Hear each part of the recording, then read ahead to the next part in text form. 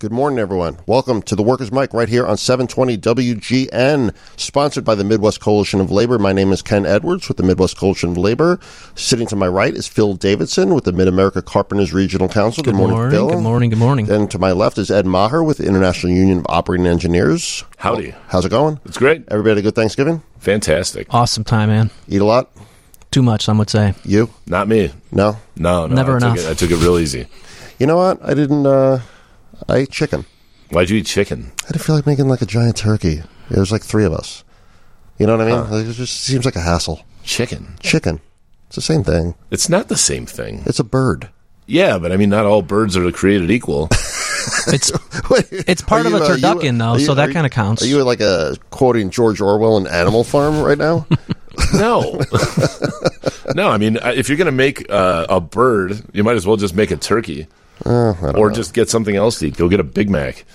You know what? You see wild turkeys. You ever see wild chicken?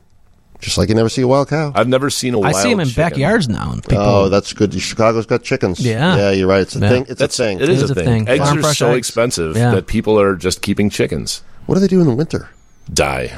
That's when they're eating a lot of chicken, those people. Yeah. That's good. You need a strong security system. So let's talk a couple of quick things on the agenda. We have Bob Funk coming on today. Mm-hmm. Awesome name, by the way. He is in charge of a watchdog group called LaborLab, who basically bust union busters. Right. It's just awesome. It's just such a cool thing. So we're stoked for that. They're based in Montana, I think. Yeah, exactly. Where there are definitely wild chickens. I'm sure there are wild chickens. There's wild everything in Montana. Yeah, until they get shot, because aren't they like big hunters out there and whatever? All I know about Montana is from Yellowstone, so my perception of Montana is that people are just getting thrown off cliffs. It's a lot of land, not a lot of people. Right. Is that right? Yes. And the cops always look the other way. I have to be blunt with you. Yeah. I don't think I could pick Montana on a map if you just showed me a blank map. It's the big one. It's hard to miss. The It's big pretty one big. up on top. Texas is a big one, too. That's down the bottom. I think Montana might be bigger than Texas. Oh, get out of here. I would like to see them argue about it. Which one's bigger. Let them fight it out. Montana v. Texas. So, Phil, you have something interesting that the Carpenters just recently did. Tell us. Yeah, well, we're real excited. This is a topic that's near and dear to our hearts. It was actually just reported this week in Politico's Labor Shift, if you read that weekly email. But the Century Foundation, which is a nonprofit think tank that we help support, came out with a study that showed that across the country there are up to 2 million workers who are misclassified as independent contractors. That means these are workers in the construction industry that get paid either in cash or, again, are misclassified as independent contractors. So they're contracted employees, independent contractors who don't receive the benefits and protections. 2 million in construction. Correct. Okay, not nationwide. Construction. Okay. Yeah. And so, what does that mean then? Like, will somebody go and enforce this misclassification? Well, that's one of the hopes. As we sometimes talk about this show, there's a lot of regulations that businesses skirt and contractors skirt, and there's not a whole lot of punishment for them. But apparently, right now there are discussions with the Department of Labor to strengthen some of the punishments and get it going. But those 2 million workers that are misclassified are being are losing on like $12 billion.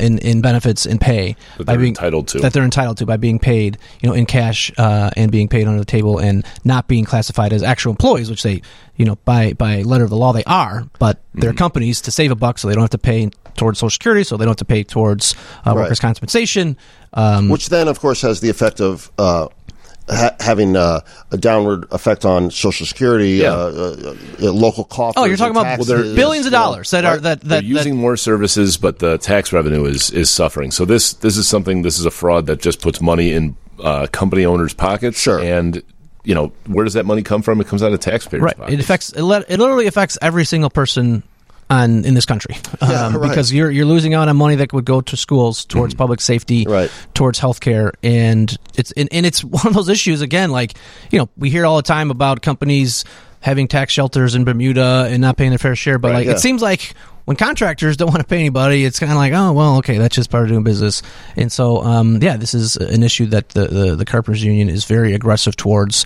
And, there's been obviously a big push to get this information in front of the policymakers. And again, hopefully we're going to strengthen some of these rules at the federal level. Good for you. Here in Illinois, we did pass a contractor responsibility law that holds them accountable when the general contractor, when a subcontractor isn't paying. So, very exciting news. More to come. Yeah, we're going to need to take a break, and then we're going to come right back and talk with Bob Funk from LaborLab, that's Watchdog Group. You're going to find this fascinating right here on 720 WGN.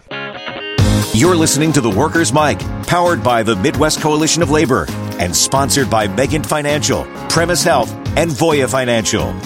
Welcome back, everyone, to The Workers' Mic right here on 720 WGN. I'm Ken. Sitting next to me is Phil. There is Ed. And there is Ed. Yeah, there is Ed. That's me. There he is. There he is. He's right over there. We actually come to the studio to do this, by the way. I hear these podcasts, and I think even Howard Stern, they're doing it remotely. Yeah, Robin was home for a long time. Right? We come in. Yeah. And I think that's important. You got to show up to work. This is our job site. Mm-hmm. Right? Well, there's people here that we deal with, and, we got to give them the most professional show we can possibly I'm going to start wearing a hard hat. I think you should do that. At least, especially when you're driving. Yeah.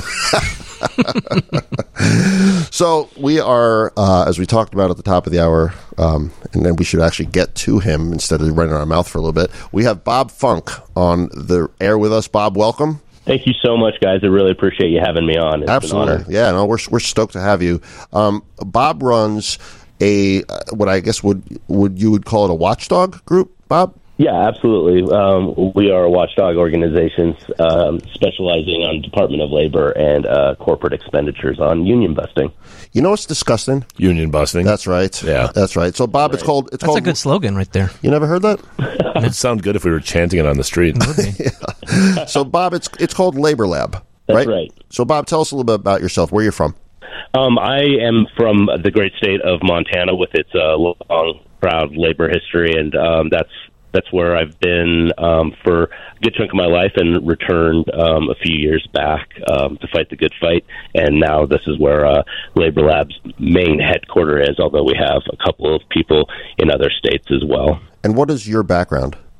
So my background is basically I worked in politics, but the reason I was in politics was because of the labor movement. I worked on campaigns for a number of years, and then worked on the Hill for a little bit. After 2010, seeing what had happened in Wisconsin, I had to get back, get my boots back on the ground and get involved. And then after working on a few more campaigns, I went into labor movement full time and worked for the Montana AFL-CIO, and then worked for the Montana Federation of Public Employees. I went over there after the Janus decisions because I wanted to help protect that good public sector union, and then we had a couple of big fights in the state legislature and beat all of those back, and then started LaborLab.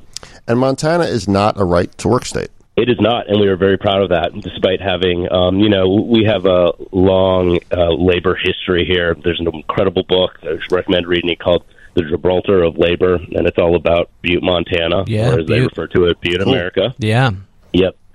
And the history there, from Wobblies to the strikes to union halls being bombed, I mean, it is a deep, deep part of our culture here, more so than the states surrounding us. So, generally our politics here is pretty purple. Things did swing in a rightward direction in 2020. This is the first time we elected a Republican governor in 16 years, and the Republican majorities in the House and Senate both expanded so much so that they're supermajorities. Despite all of that, labor is a red line in this state, and right to work has every time they've brought it forward. Not only that, but every other anti-union piece of legislation, things that would make it harder for members to join unions, make it harder to administer unions. You know all the typical union busting stuff, paycheck deception, all of that. every single one of those has failed. There's been a lot of horrible stuff that happens in the legislature, but that is a red line here. And, thank God. Right on Montana. My brothers and sisters. Yeah, right. I didn't know that. And are all the surrounding states right to work? Oh, yeah. Yeah. Right. They're a shiny sea. Yeah. Exactly. If you look at the quality of life and everything like that, so many metrics in Montana, and then you compare it to our neighbors, it's generally better in Montana. And I think that's the fact that we are still a right-to-work state, and there's still some union density. You're still not a right-to-work state. No, sorry. Did I say that we're right to work? Yes. Definitely not a right to work. Free bargaining. Excuse me. So let's get to your mission and your venture, because I think it's absolutely fascinating, and I have been following it since it launched. And we talked about it a few times on the show. Yeah, we've talked about it on the show, and now we get to talk to the guy that basically started it, right, Bob? I mean, this is your deal, correct? Yeah, absolutely. So, I mean, kind of the genesis of LaborLab was during one of those right-to-work fights, when we beat back all the bills. And, our big message is the value of freedom and liberty, and it is your right to join together with your fellow workers and have a voice in the workplace and fight for a better life for you and your family. And leaning into those message and those values is how we, beat right to work. But after that, we were sitting around and thinking, hell, we took down legislators that want to go after this right, but there are hundreds and thousands of companies of every single size that are going after these workers' rights, and we need to call them out and push back on their attacks on our. And what would you call those companies? Union busting thugs. Okay, that sounds about right. Yeah. That you could get away with on the radio. They're union busters, right? And union busting is an entire cottage industry, and it's multi-billion-dollar industry, is it not? Yeah, that's right. We actually recently did the math for EPI's report that was published, the Economic Policy Institute's report that came out earlier this year. That we know of, we're looking at $400 million at least. But these consultants are being paid. A lot of wow. Yes, that's the ones that report. Well, exactly. So we got to back up again. All right, you ready? A union buster is somebody that a company hires to come in when they realize that a union is trying to organize their worker, right? Yeah. And the company pays that either law firm or company or single person pays that union buster a certain amount of money to come in and try and dissuade their workers from joining the union, right? Am I getting that right, Bob? You've got it absolutely right. They call it persuading. Persuading, and thus the persuader rule of the Department of Labor. And that is, Bob, explain what the persuader rule is. Well, the persuader rule was put into place as a great rule that was written under the Obama administration. But it was put out in 2016. Obviously, that election went in a different direction than that administration was planning. And the persuader rule was rescinded by the Trump administration. We're pushing for the Biden administration to reinstate the rule. But what's so important about it, the persuader rule is absolutely critical for us to understand how corporate America And what is the rule? Going. Explain the rule. Yes. Absolutely. So the rule is that right now, the Department of Labor views persuasion activity, union busting, reportable union busting, as when a persuader, anti-union, union buster comes in and meets face-to-face with workers. Well, we know that is just a fraction of the union busting that happens. If you look at what's happening at Starbucks or Amazon, Amazon hires these massive political firms to do their polling and their message testing. You've got Littler Mendelson, one of the largest, most evil law firms in the United States, literally writing the speeches for Howard Schultz. You've got them writing the text messages that go out to the workers. You've got them again, So no longer face to face, and that's the key difference. And so is that the persuader rule was going to take away the face to face requirement and broaden it, and that has passed. But let's now move backwards one more time, and under the Department of Labor rules and regulations, if a company hires a union buster, a persuader, if you will, whatever you want to call it, but we call them union busters. If they hire a union buster, union busters. Yeah, of course they are. They have to report it, right? And they have to file a filing with the Department of Labor to say that they hired this union buster. And they also have to say how much they paid them, correct? Am I getting that right, Bob? You've got it spot on.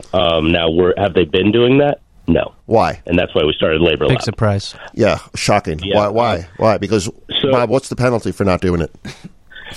There are criminal and civil penalties, but the Secretary of Labor has never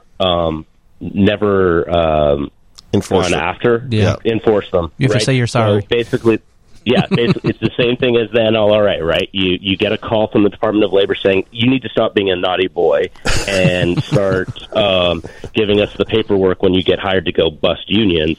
You better start complying with this, okay, or else you're going to get another call from us. So first of all, this is mind-boggling. This is mind-boggling exactly what you just said, because the NLRA, same thing, right? You break the law, and what do you have to do? You put a little notice on the back of the bathroom door and says, like, I won't do that again, right? Exactly. You're like, I'm so sorry. You know, we had David Madlin on. He wrote that great book, and he said that the fact that there are no penalties and the way the law is written right now is criminal.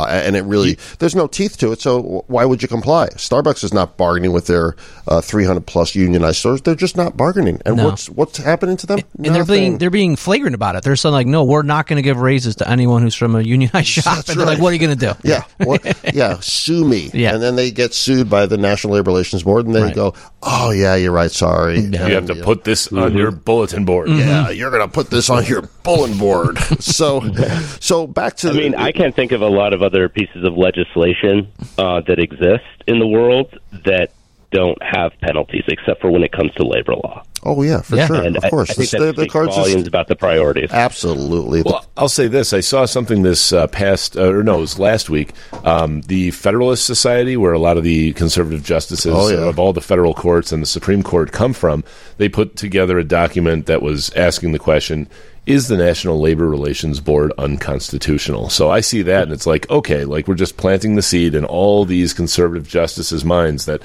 you know, in 10 years when all these folks are on the bench somewhere, we're going to start seeing challenges to the National Labor Relations Board. I mean, trying to just wipe out what little protection American workers still have. It's outrageous. Just remember, the First Amendment has become a weapon. Yeah. And there are some of us that think maybe we should go back to, you know, the Wild West of the fights, you know, with the Pinkertons and whatnot. Maybe it should be pure self-help. In many cases, it was employers who wanted labor regulations. So the labor peace. Yes. Yeah. Didn't you call the Federalists? The entire reason between the Right. Yeah, that's exactly right. It says so in the beginning of the National Labor Relations Act, if I'm not mistaken. Yeah. We're getting off topic, Bob, but we're going to stick around for another segment. I mean, it's absolutely interesting. But, Ed, you called the Federalist Society the Supreme Court farm team? Yeah. I think that was pretty funny. Yeah, I mean, it's true, though, because a lot of, they make recommendations for who the next Supreme Court justice should be. They've got an incredible amount of influence over the judicial branch and the executive branch that and if you want to see the way the Supreme Court's going to rule, just read any of the Federalist Society articles. Yeah, they all come from there. Yeah, I know. It's like college prep, high school for the Supreme Court. True.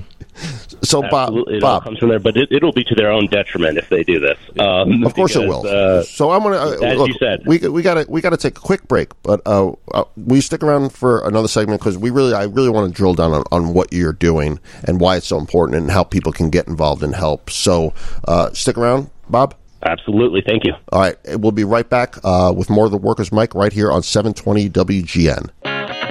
You're listening to The Workers' Mic, powered by the Midwest Coalition of Labor and sponsored by Megant Financial, Premise Health, and Voya Financial.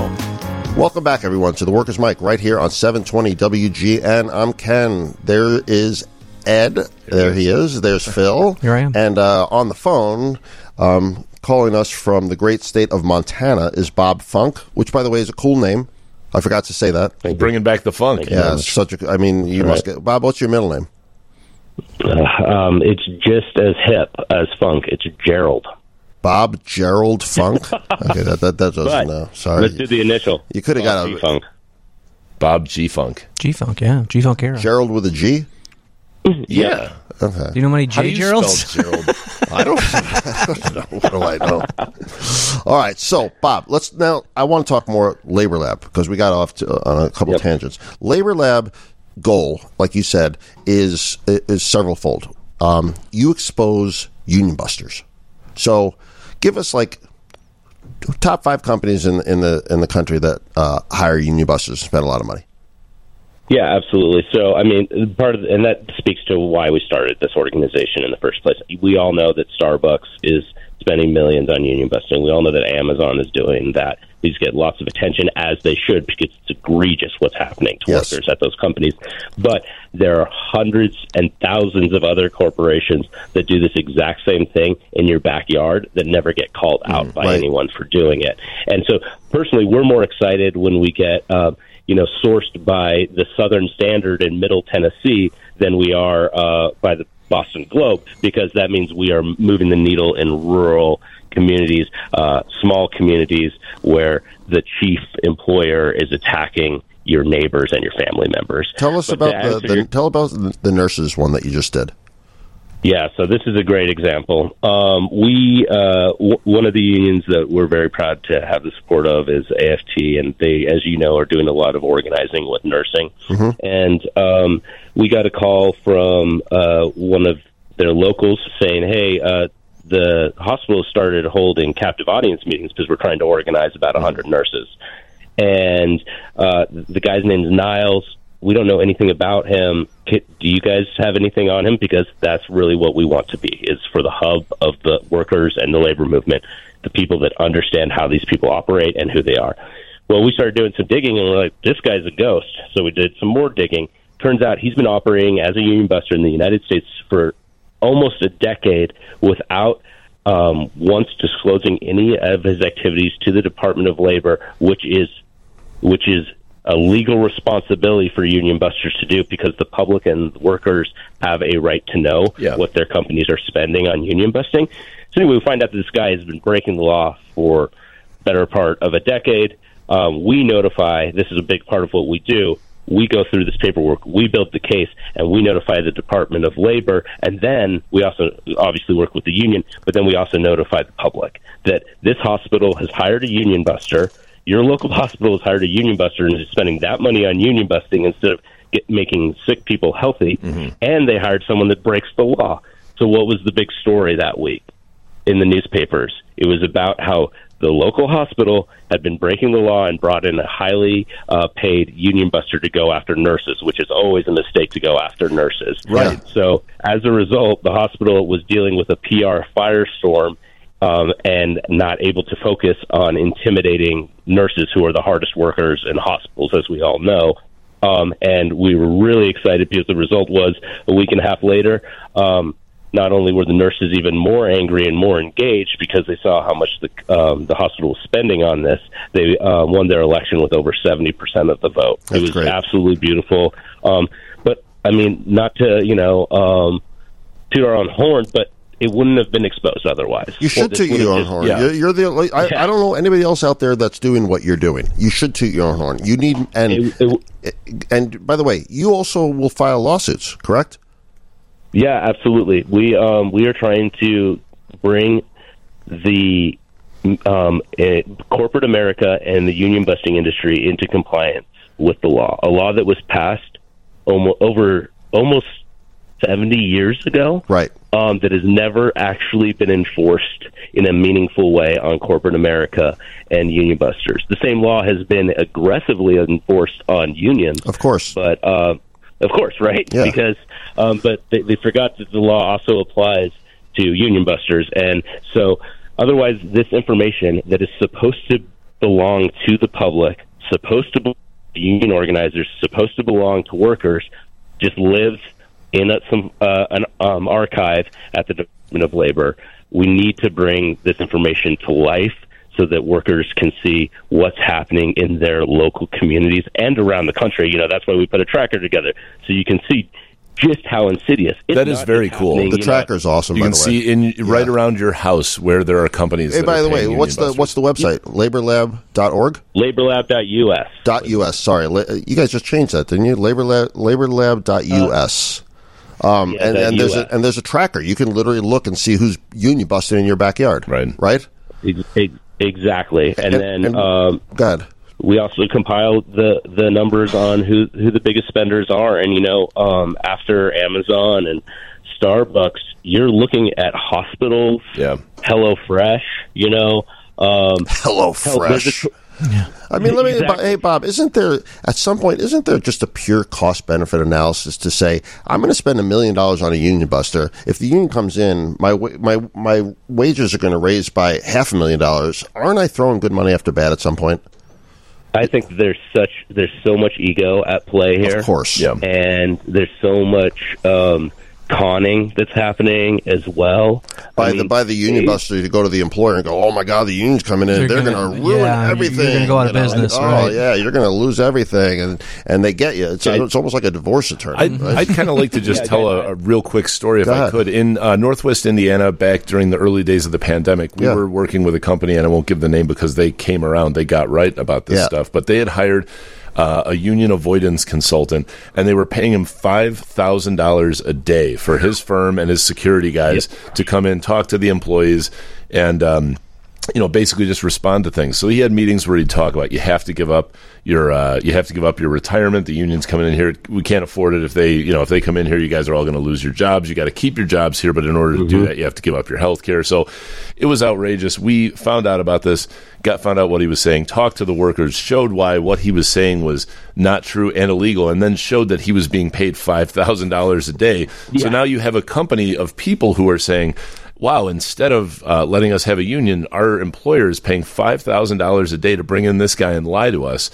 And I think what you're talking about with the nurses, you make an important difference in an unsuccessful or a successful union busting campaign, because all you have to do is show people that this is happening. Like, your company hired someone to come in and do this, to tell you, to scare you. They're trying to brainwash you. Right. And if you can shine a light on this and make people understand, I think it makes it less effective at keeping a union out. It makes people probably realize how much more they need protection. It's kind of like what we talked about with the inoculation file. Exactly. Right? That unions need to inoculate. Get ready, guys, because you're getting a union buster, and you're going to Here's what they're going to tell you. A captive audience meeting. Bob, question. Yeah. All right, here we go. Let's say I decline to go into that meeting, or I go into that meeting with the union buster because the employer makes you go, right? Mm-hmm. It's like on work time, safety meeting. So they have the safety meeting, and all of a sudden out from behind the curtain comes, Dr. Evil, and he's like, this is why you shouldn't join. But suppose I put in headphones and I say, I just don't want to listen to you, right? Do I have that right to do that? Can I just say, I'm not listening to this? And if he then says, take off those headphones.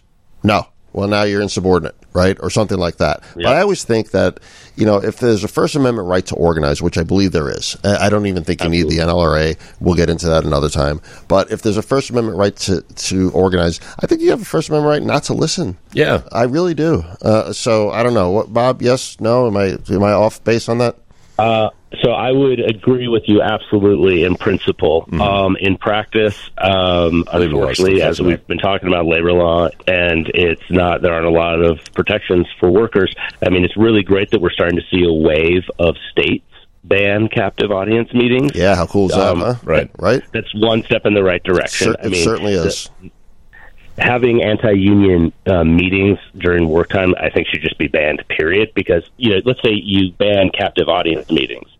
That doesn't mean that just most of how it's working in most states is that the worker can say, oh, I don't want to go in. Well, if you're the only worker that's not going in there, that's still a coercive act, right? But suppose all the workers decide not to go in. Exactly. Yeah. Right? And so that you need to make sure that you're on top of the organizing. That's right. The PRO Act would ban captive audience meetings, right? Yes. Yeah.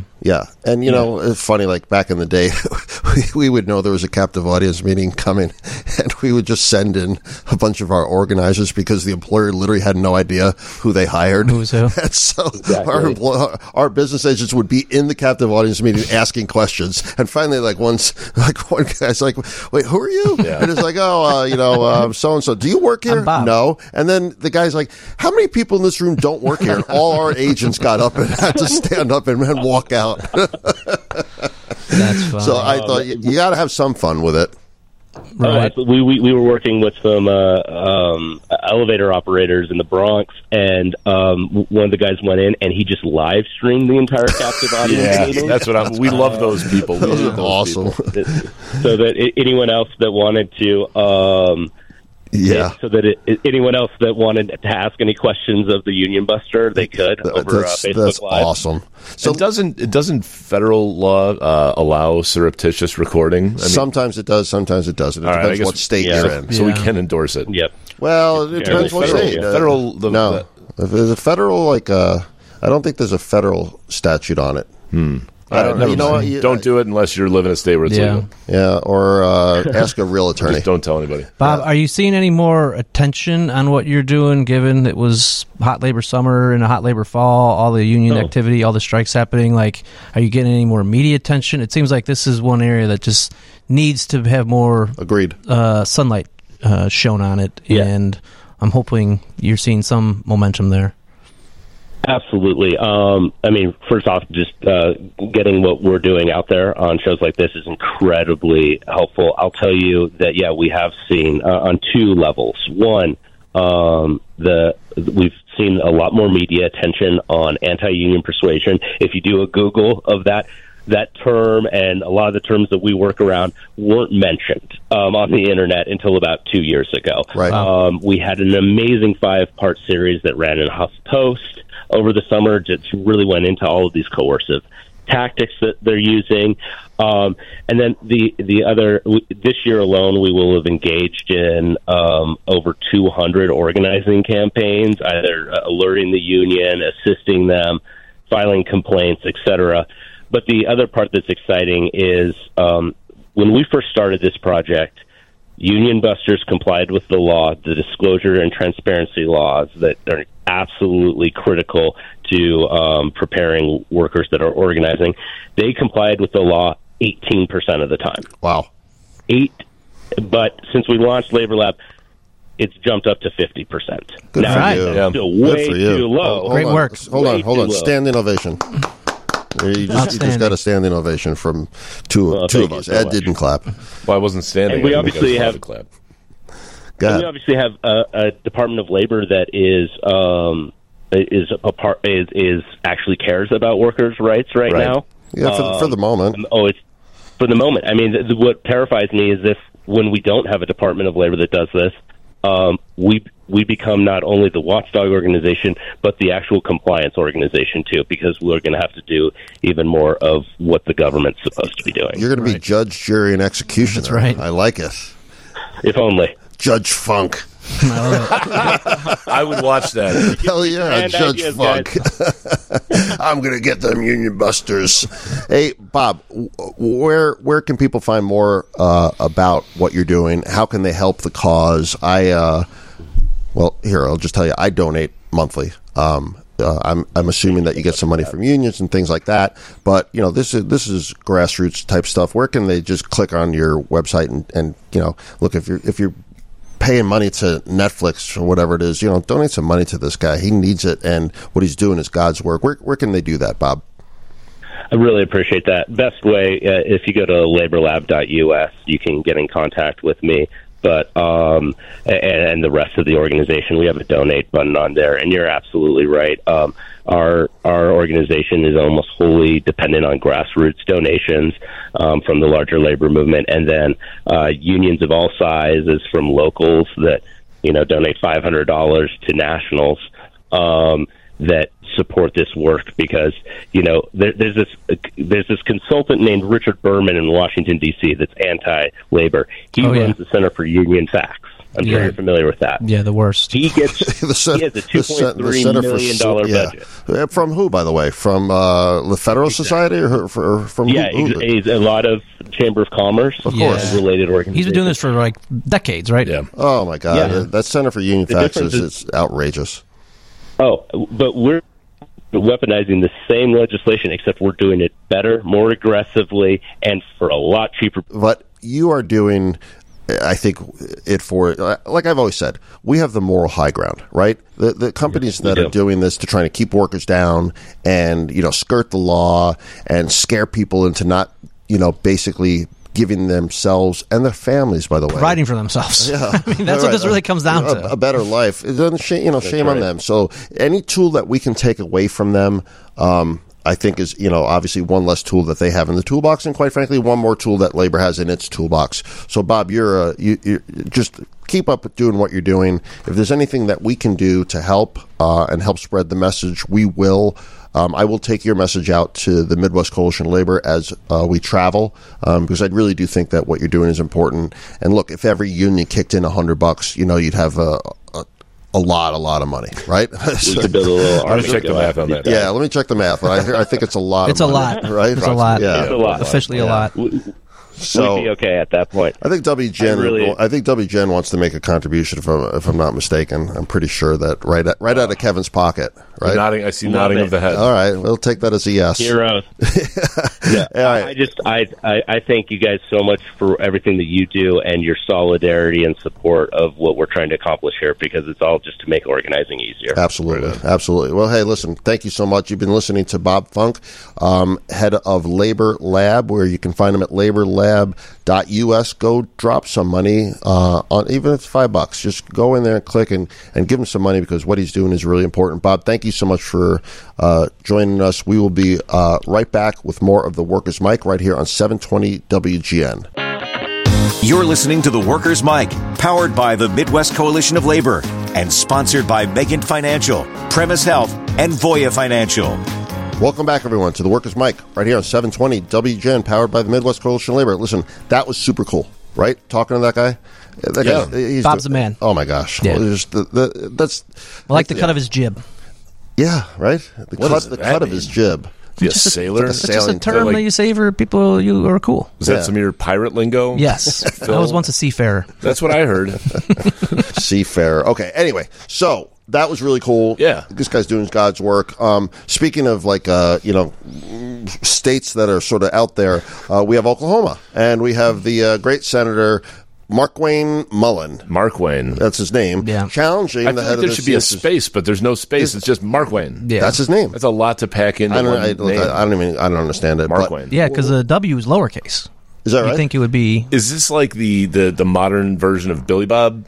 I guess like so. Billy Bob better. Yeah, I like Billy Bob, too. Yeah, I like pretty much anything better But than I think Mark Billy Wayne. Bob is also capital B for Bob. That's 2 words. Yeah, it's 2 words. Oh. Mark Wayne is... Well, whatever. What are you doing, Mark Wayne? This guy, Yeah. but here, they had a hearing A few weeks ago. Yeah. Talking about labor. They had all these labor leaders on, and by the way, thank God that they're doing this, right? Getting it out into the world, into the vernacular, how great they're doing, etc.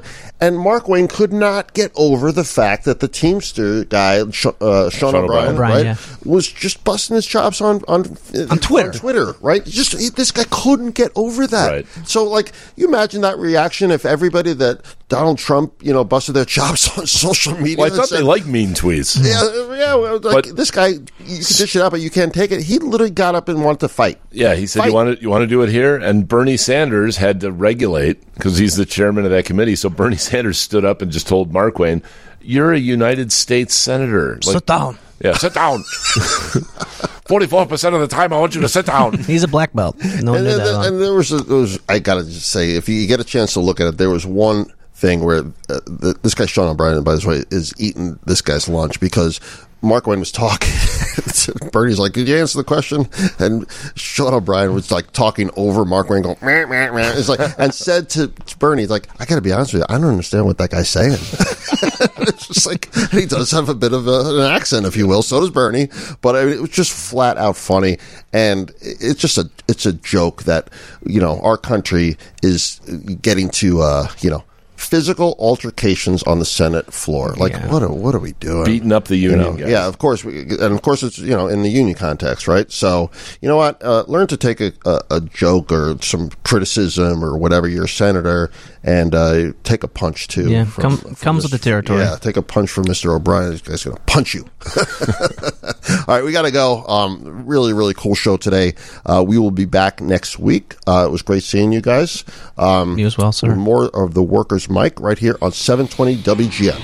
The preceding episode of The Workers' Mic was powered by the Midwest Coalition of Labor and sponsored by Megant Financial, Premise Health, and Voya Financial. For additional information and podcasts of The Workers' Mic, visit WGNradio.com.